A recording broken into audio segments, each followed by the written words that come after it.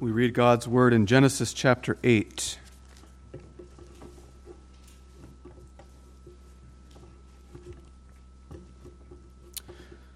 Just like last time, the whole chapter will be our text for the sermon. Let's read the whole chapter together. And God remembered Noah and every living thing, and all the cattle that was with him in the ark. And God made a wind to pass over the earth, and the waters assuaged. The fountains also of the deep and the windows of heaven were stopped, and the rain from heaven was restrained. And the waters returned from off the earth continually. And after the end of the 150 days, the waters were abated. And the ark rested in the 7th month, on the 17th day of the month, upon the mountains of Ararat. And the waters decreased continually until the 10th month. In the 10th month, on the 1st day of the month, were the tops of the mountains seen. And it came to pass at the end of 40 days that Noah opened the window of the ark which he had made, and he sent forth a raven, which went forth to and fro until the waters were dried up from off the earth. Also he sent forth a dove from him to see if the waters were abated from off the face of the ground. But the dove found no rest for the sole of her foot. And she returned unto him into the ark, for the waters were on the face of the whole earth. Then he put forth his hand and took her, and pulled her in unto him into the ark. And he stayed yet other 7 days, and again he sent forth the dove out of the ark. And the dove came in to him in the evening, and lo, in her mouth was an olive leaf plucked off. So Noah knew that the waters were abated from off the earth. And he stayed yet other 7 days, and sent forth the dove, which returned not again unto him any more. And it came to pass in the 601st year, in the 1st month, the 1st day of the month, the waters were dried up from off the earth. And Noah removed the covering of the ark, and looked, and behold, the face of the ground was dry. And in the 2nd month, on the 27th day of the month, was the earth dried. And God spake unto Noah, saying, Go forth out of the ark, thou and thy wife and thy sons wives with thee. Bring forth with thee every living thing that is with thee, of all flesh, both of fowl and of cattle and of every creeping thing that creepeth upon the earth, that they may breed abundantly in the earth, and be fruitful and multiply upon the earth. And Noah went forth, and his sons, and his wife, and his sons' wives with him. Every beast, every creeping thing, and every fowl, and whatsoever creepeth upon the earth, after their kinds, went forth out of the ark. And Noah builded an altar unto the Lord, and took of every clean beast and of every clean fowl, and offered burnt offerings on the altar. And the Lord smelled a sweet savor. And the Lord said in his heart, I will not again curse the ground any more for man's sake. For the imagination of man's heart is evil from his youth. Neither will I smite again any more every living thing, as I have done.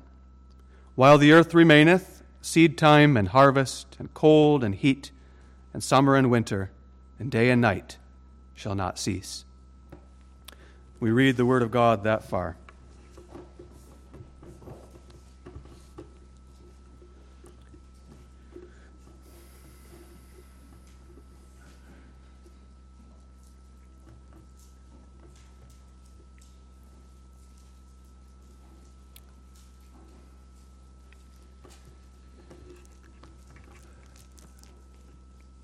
And God remembered Noah.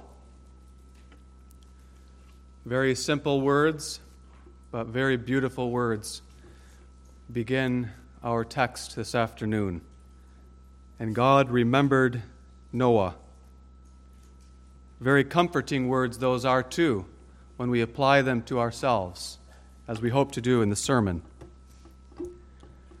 Very comforting for Noah, because at this point, he and his family and all of the animals in the ark had just passed through a world-destroying catastrophe. They had just passed through the great flood, a flood which had utterly destroyed and reshaped the entire earth. The flood began, we were told, in the 600th year of Noah's life, in the second month, on the 17th day of that month. We saw that the rain poured down from above when God opened up the windows of heaven, and the water spewed up from beneath when God caused the fountains of the great deep to be broken up. And for 40 days and 40 nights, that catastrophic rain came pouring down upon the earth and hammered on the roof of the ark. Then for an additional 110 days, the rain kept coming to some degree or other, because we are told that the waters prevailed on the earth for 150 days. During that 150 days of the flood, all living, breathing creatures on the earth perished, including all human beings, drowning under the waters of the flood. And Noah and his family and the animals were inside the ark. And then we read in our text, "And God remembered Noah, and every living thing, and all the cattle that was with him in the ark." What amazing, comforting, beautiful words. God remembered his people. God remembered all of his dear creatures in the ark. And in his remembrance, God removed the floodwaters from off the face of the earth. He called them forth from the ark into a brand new world, which he gave to them as their inheritance, calling them to begin a new life in a new world. What we need to see from this passage this afternoon is the application to ourselves, and how comforting this scripture is to us who live in the present time, and what great hope it gives to us regarding the future. What we need to see is that God also remembers us. He always remembers us as we go through the floods of our lives, and as we pass through the great world-destroying calamities of our time and of the last days that are yet to come. Through this Scripture, as understood in the light of all of Scripture, God gives hope to His church today as we live in the last days, that soon, very soon, He is going to call us out of our ark into a brand new world that He has not yet made, into a new life that will never end. So let's consider God remembers Noah. First of all, God's remembrance of His own in the ark. Secondly, God's call into a new world. And finally, Noah's response of thanks and hope. God remembered Noah and his wife and his sons and their wives and all of the animals in the ark. When the text says that God remembered them, the idea is not that God had forgotten them for a while. Often that's the case for us. When we remember something, that means we had forgotten it for a while. But that's not the case with God. God never forgets. When the text says God remembered them, we have to remember that from God's perspective, He always remembered them. He never forgot them. His mind was always on them. But the Scripture says that God remembered Noah, using that word and that idea from human experience to show us what Noah experienced from his perspective and what we experience in our lives.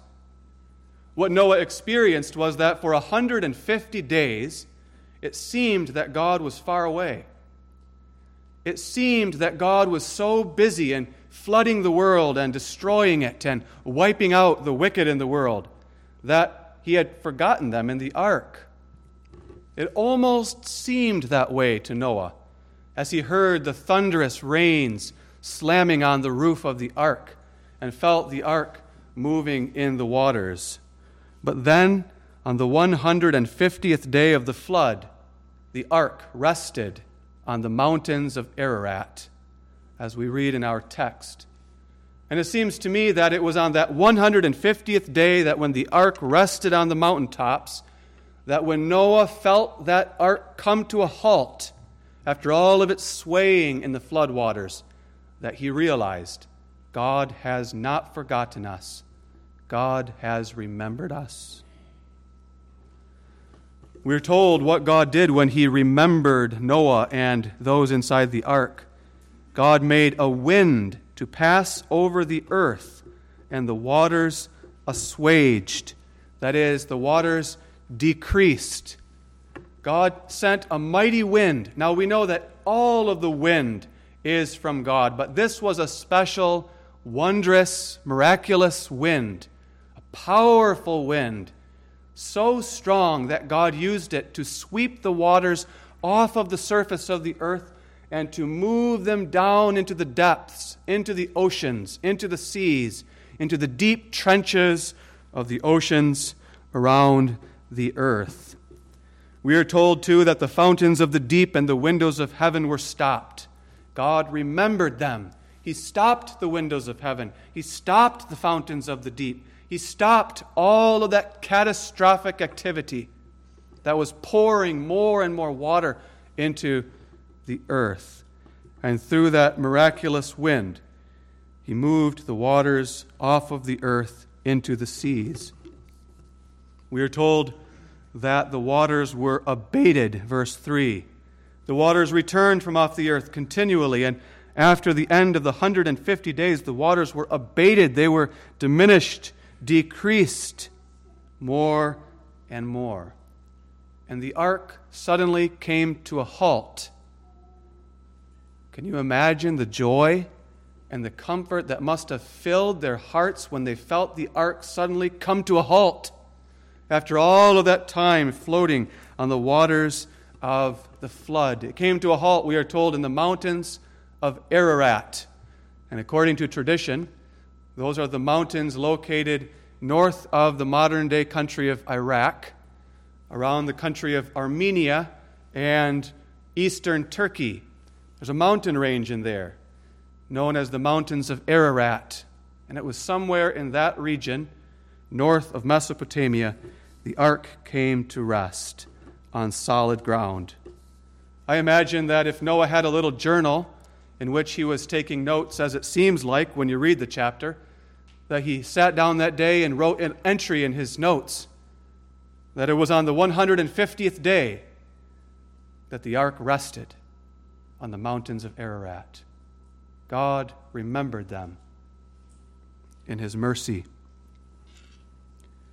The great truth of the text, then, as applied to us, is that God remembers us. He always remembers us. Sometimes, like Noah, we might feel forgotten by the Lord. As we feel the thunderous rains of trials and afflictions come pouring down upon the roof of our ark, so to speak. As we feel sometimes that we're drowning in those afflictions. As we feel like the waters are coming up and rising and overflowing as they rise up to our chin, as it were. And as we look around us at the world and see it filling up with floods of calamities, catastrophes, wars, famines, pestilences, and all kinds of troubles, all of which foreshadow the last days. Or as we struggle in our personal lives with sickness, sorrows, as we feel alone, as we feel lost, we feel alone in our ark, as if God has forgotten us. God tells us in the text, I remember you. I always remember you. God's arms are wrapped around that ark. Do you remember? He shut them in. He wrapped his arms around that ark and sealed that ark with his grace and love and mercy, so that all of the inhabitants, all of his dear creatures, were kept perfectly safe and secure in his loving arms, nestled inside the ark. Kept safe there until the floodwaters are all the way down. God says, I remember you. We read that throughout the Scriptures, for example, in the Psalms. Like as a father pitieth his children, so the Lord pitieth them that fear him. For he knoweth our frame. He remembereth that we are dust. Isaiah 43, 1-3. But now thus saith the Lord, fear not. When thou passest through the waters, I will be with thee. And through the rivers, they shall not overflow thee. For I am the Lord thy God. We turn to Luke chapter 1. We hear in the songs of Mary and Zacharias a beautiful song that the Lord has remembered us, because now the Lord will send the Christ that he has promised to send all these years. It was especially when God sent Christ that he showed his remembrance of us, that he has not forgotten his people, but in his mercy he sent us a Savior. The Lord Jesus Christ is the one who passed through the flood for us, so that we didn't have to drown under those floodwaters of God's wrath and his judgment and his indignation towards sinners. Christ came into the world, and Christ went under those floods of wrath at the cross. Christ suffered all of that wrath and all of that indignation that we deserved. Recall that the waters of the flood point forward to the blood of Jesus Christ. And just as the waters of the flood cleansed the world of wickedness, the blood of Jesus Christ cleanses the world of sin, destroying the ungodly and washing away the sins of his people. The waters of the flood point to that powerful, precious blood of the Lord Jesus Christ, who passed under the flood of God's wrath for us. God remembered us through Christ. And when Christ finished suffering all of that flood of wrath, God remembered him too. And God raised him up from the dead on the third day, glorious and triumphant. And in Christ he raised us up too and gave us the hope of everlasting joy. God remembered Christ, and God remembered us in Christ. And now God remembers us in all of our woes. As the apostle writes in Romans 8, he who hath not spared his own Son, but gave him up for us all, how shall he not also with him freely give us all things? He remembers you in all of your trials, in all of your woes. There's an old hymn that you might recall. The Lord is mindful of his own. He remembers his children. The Lord remembered Noah and his family and all of the animals in the ark. And Noah waited for him patiently. It's striking how Noah waited patiently and yet actively for the Lord.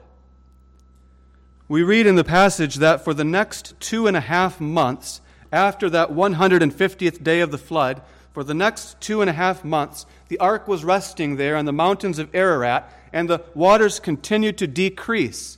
Some have estimated that the waters went down about 15 feet per day. And Noah waited, and Noah watched day after day and week after week. One day we are told that Noah peeked out the window of the ark, and he saw the tops of the mountains of Ararat. That window must have been fairly small so that he could not see all around him. But he peeked through that window, and he saw the tops of the mountains in the water. Can you imagine the joy that must have filled his heart? The Lord has remembered us. The waters are going down. But Noah waited 40 more days. And only after waiting, he then opened the window again and let the raven out. And the raven flew off from the ark. And we are told that it flew to and fro And the idea of that is that the raven went out and it came back. It went out and it came back to the ark. But it never went back inside the ark. It simply flew back and forth. Probably it went out, and since ravens are scavenger birds, it found carrion meat lying around and was able to eat and find nourishment. And then it flew back and perched on the roof of the ark, but did not come back into the ark. Then Noah waited again, 7 more days. And then he opened the window again and sent forth a dove, a much more delicate, lovely bird, a bird that will not eat carrion meat. Noah was trying to discover if the waters were abated. And the dove flew about that day, but came back to the ark, because it could not find anywhere to rest the sole of its feet. So it came back to Noah, and we're told that he put forth his hand. You see the love of God for his creatures reflected in Noah's love for the dove. He reached out his hand, and the dove rested on his hand, and he brought it back into the ark. And Noah waited 7 more days. And after 7 more days, he opened the window again and let the dove go free. And the dove flew about in the earth and down into the valleys, and evidently found a little sapling olive tree, probably growing down in the valleys, and plucked off a new leaf that was growing on that tree, and brought it back up to the ark, and showed Noah that leaf. And now Noah knew the waters had gone down farther. The Lord has remembered us. But he waited 7 more days, opened the window again, and let the dove go again. And this time the dove did not return, because now there was a place for the dove to rest its feet. But even then, Noah did not open up the door of the ark. He waited 29 more days after the dove had flown away. He waited until the 601st year of his life, the first month, the first day of the month. You understand, those are years reckoned according to the life of Noah. He waited till his birthday. He waited till his 601st year, the first month, the first day. And then, as it were on his birthday, he removed the covering of the ark. We know that the ark was built with gopher wood. And so the covering of the ark must refer to the roof of the ark made out of gopher wood boards. Noah got busy. He started taking down those boards of the roof. We don't know if he took down the whole roof or only a portion of the roof, but he took it down. He removed it, because that little window only gave him a small view, and he wanted to be able to see a panoramic view, to be able to find out if the waters had really gone down all the way. And he looked in every direction, and he could see that the face of the ground was dry. But even then, he did not exit the ark. He waited for the Lord 57 more days, until the 2nd month, the 27th day of the month. During all that time, Noah was eagerly looking, watching, looking out of the window, sending forth birds, removing the covering of the ark. He was eager. He wanted to know, is it time? Is it time? Is it time? But he waited. And so Noah is an example to us of watching and waiting. He's an example of eager and active watching as Christians who live in the world in the present time. Are we like Noah? Do we have that eagerness, actively looking out the window of the ark, peeking out into the world, looking at the signs, trying to find out, trying to learn, is the end here yet? Is the end come? Are all these calamities soon to be finished?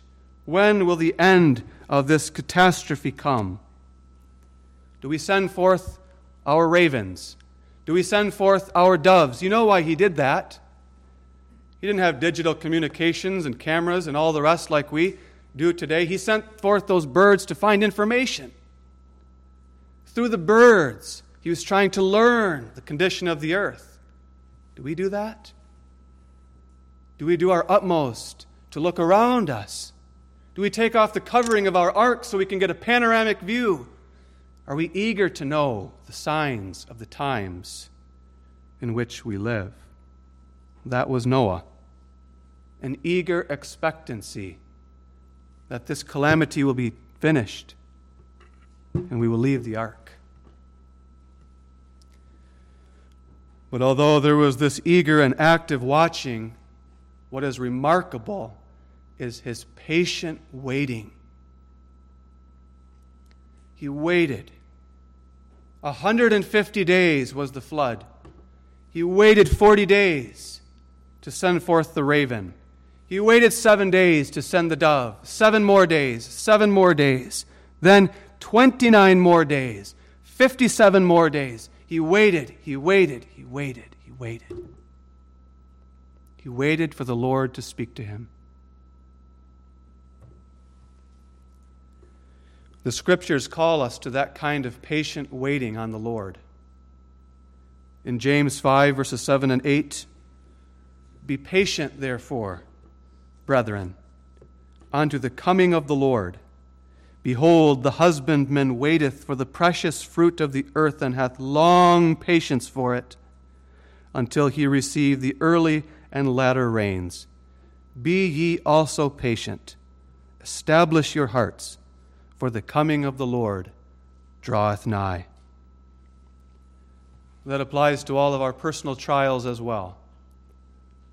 Sometimes our trials seem to last a long time. We want them to be over.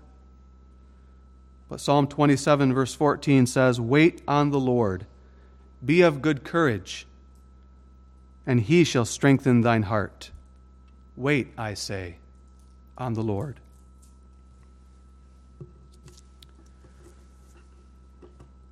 After more than a year, the Lord spoke to Noah. More than a year inside that ark. We read in the text in verse 15, "And God spake unto Noah." Can you imagine again the joy that must have thrilled his heart as he heard God's voice again? Just as he had heard God's voice more than a year before, more than 100 years before, commanding him to build the ark, he hears the voice of God again. And oh, what a comforting message it was. The Lord said, verse 16, "Go forth of the ark, thou and thy wife and thy sons' wives with thee. Bring forth with thee every living thing that is with thee, of all flesh, both of fowl and of cattle and of creeping thing that creepeth upon the earth, that they may breed abundantly in the earth and be fruitful and multiply upon the earth." We have to remember that Noah built the ark by faith. Noah was operating in hope of salvation, hope for things he had not seen as yet. As we saw, faith is the substance of things hoped for, the evidence of things not seen. And it was by faith that Noah prepared an ark to the saving of his house. By faith. He had never seen rain before.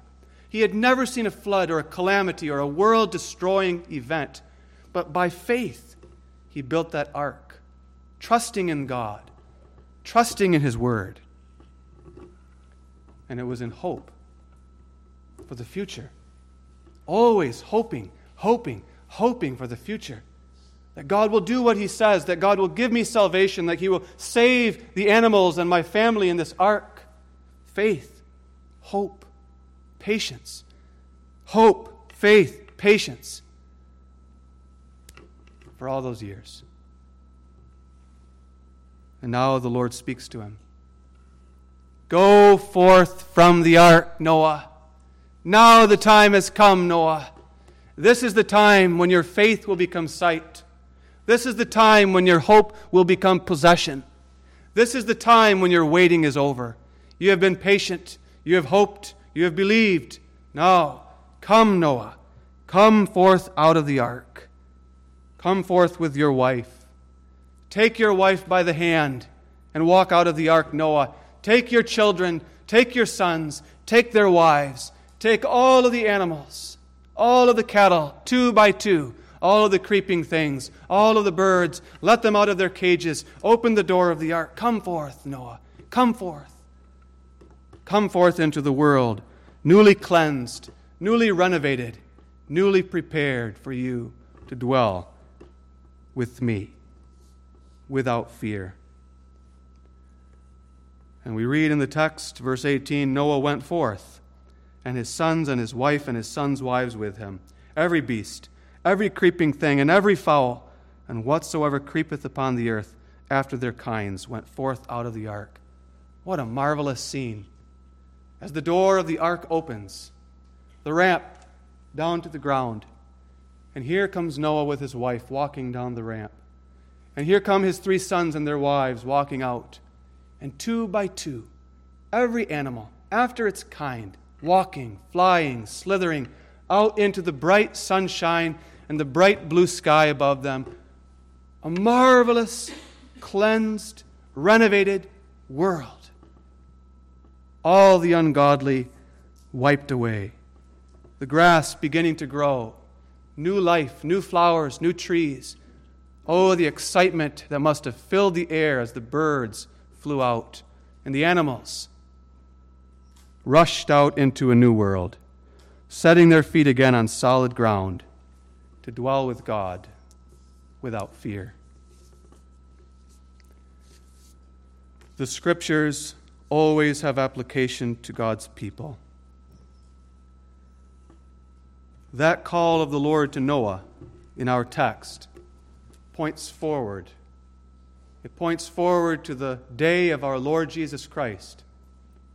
It points forward to that last great day of history, that last great day when the Lord comes again with all of his angels, when he destroys this world not with a flood but with fire, when he judges the living and the dead, when he raises the bodies of all men, and then he will say to his people, to all of his people from all the nations of the world, saved by his blood, come, ye blessed of my Father, and inherit the kingdom prepared for you from the foundation of the world. Matthew 25, verse 34. That's what he will say to us as he sits upon the throne of his glory. He will look at us. He will look at you and me and say, come, come, come out of the ark.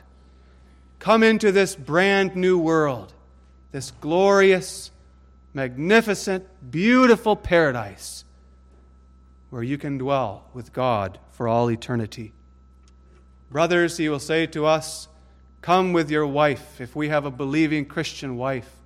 He will say, come with your wife, take your wife by the hand, and come into the blessed paradise where you can dwell for all eternity. And no longer will she be your wife, but now your sister in the kingdom of God forever.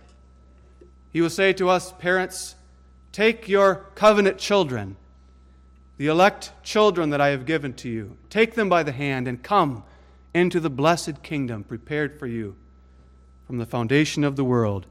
And your little boys and girls will no longer be your sons and daughters, but your brothers and sisters in the kingdom of God. He will say, come with all of my dear creatures, all of the animals of every kind. Come, you blessed creatures. And in Romans 8, we read that the whole creation groaneth and travaileth in pain together until now. All the creatures around us groan and travail in pain. They too are under the bondage of corruption, but they hope for the glorious liberty of the children of God. And Jesus will say to all of his creatures, come into the new world and receive the glorious liberty of the children of God. Come and see your God face to face. That's the hope of the text. Just as God prepared a new world for Noah, his family, and all the animals on the ark, he will create a new world in which the whole family of God will dwell. The wolf will lay down with the lamb, and the leopard with the kid, And in all of God's holy mountain, there will be no violence. There will be no sin, no sorrow, and no tears, but righteousness, peace, and everlasting joy.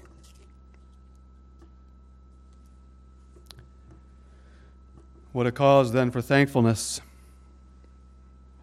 The first thing that Noah did was express thankfulness. He builded an altar, verse 20, unto the Lord. He took some stones. He set up an altar. He took of every clean beast and of every clean fowl, because he had brought 7 of each of those. He had extras. He took of each of those. He slew them. He shed their blood. He laid them on his altar. He lit it on fire. And he burned up those animals as a whole burnt offering to the Lord. Do we realize how expressive that is of his thankfulness?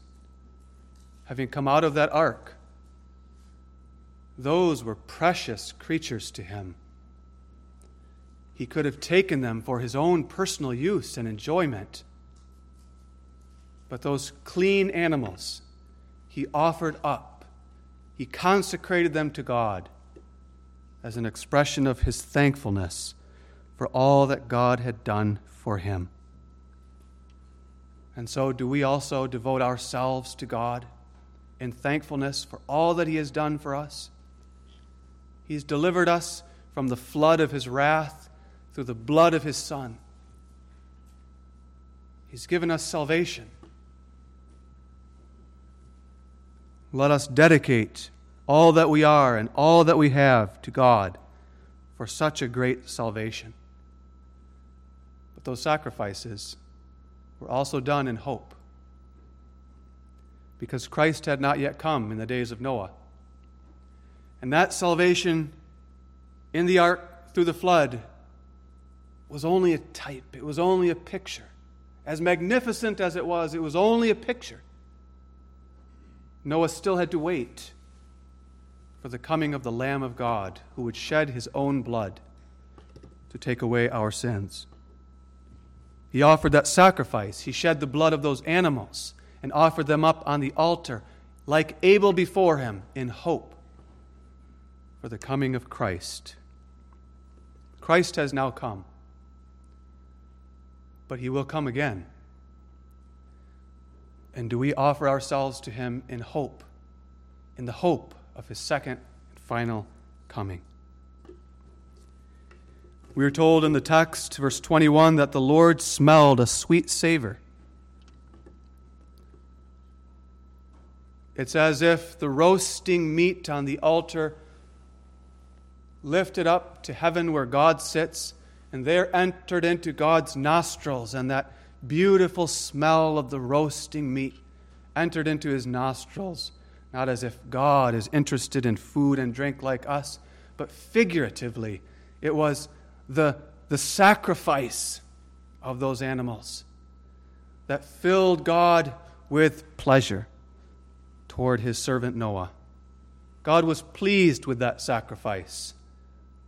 After all, he himself had worked in Noah that faith and that hope and that patience by his Holy Spirit, and worked in Noah to offer himself in thankfulness through those sacrifices. God was pleased. And God said in his heart, which means to say that God spoke within himself, Father, Son, and Holy Spirit. It means to say that God made this determination: I will not again curse the ground anymore for man's sake. For the imagination of man's heart is evil from his youth. Neither will I again smite any more every living thing as I have done. God cursed the ground for man's sake after Adam and Eve fell into sin, and that curse continues until the end of this world. But what God means here is that he will never again bring a special curse such as the flood upon the earth. He will never again destroy all living creatures on the earth as long as the earth remains. There will never again be such a world-destroying catastrophe as long as the earth remains, until that time when the new world is about to be born. While the earth remaineth, seed time and harvest, cold and heat, summer and winter, and day and night shall not cease. We have seen in these sermons that modern unbelieving scientists believe that all things continue as they were from the beginning of the world. All things continue, they say, according to the fixed laws of nature for billions and billions of years. We saw that the Apostle Peter calls them scoffers, and they are willingly ignorant of this, that the Lord has sent a massive catastrophe. He has flooded the world and destroyed it and changed it forever. But although that's true, after the flood, our text shows us that all things do continue according to certain divinely fixed laws and patterns for nature. God, in His providence, after the flood, no longer destroys the world, but He governs it according to fixed and repeatable patterns. That's true. There is such a thing as science and the ability to observe the creation and nature around us and to see the regular, normal ways that God works. But it wasn't always that way. There was a time long ago when God destroyed this world and changed it forever. This history of the flood gives us hope for the future. That as God rules over creation in His regular way, the time will come when He will send His Son again. This world will be destroyed, but destroyed in order to be reborn, to be recreated into something much more glorious, something everlasting. Peter goes on to say in 2 Peter 3, we Christians who know this, we look for the new heavens and the new earth, wherein dwelleth righteousness. The history of the flood testifies that that new world will surely come. Amen. Father in heaven, we thank Thee for the treasures of Thy word, the treasures of this history.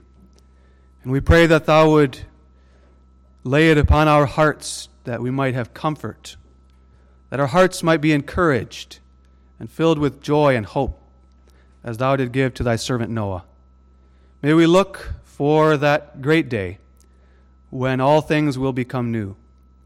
May we set our hearts upon it, and may that hope affect the way we live in this present time,